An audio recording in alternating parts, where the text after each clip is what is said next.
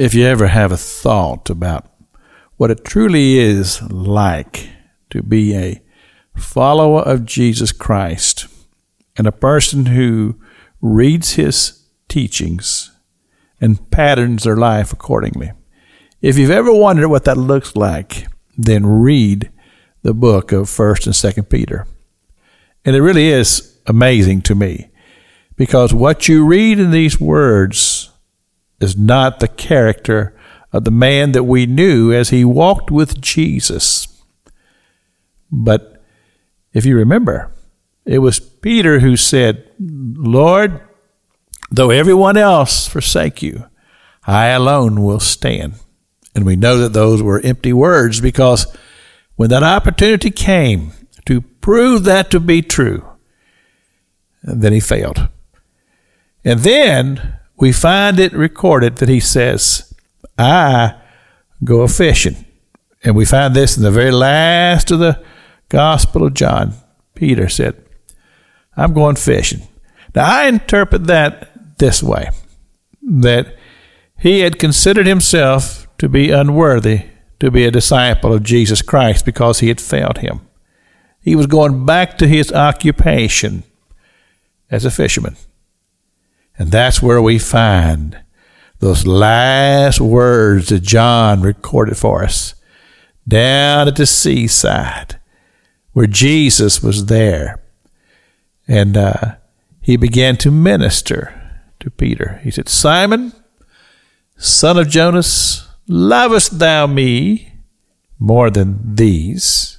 Meaning these fish. "Lovest thou me more than these? Then feed my lambs."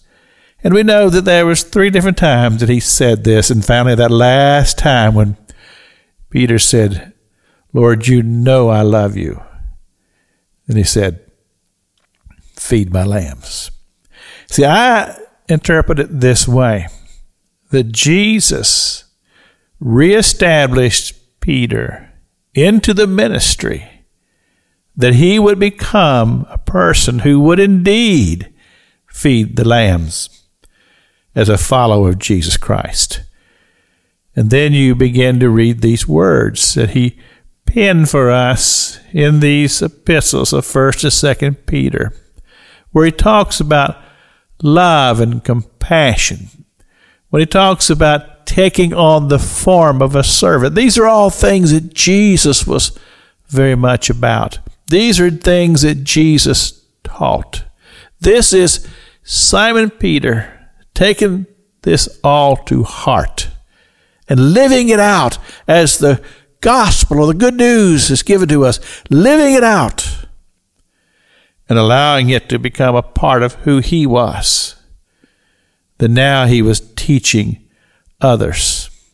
And that's what this thing called Christianity is all about.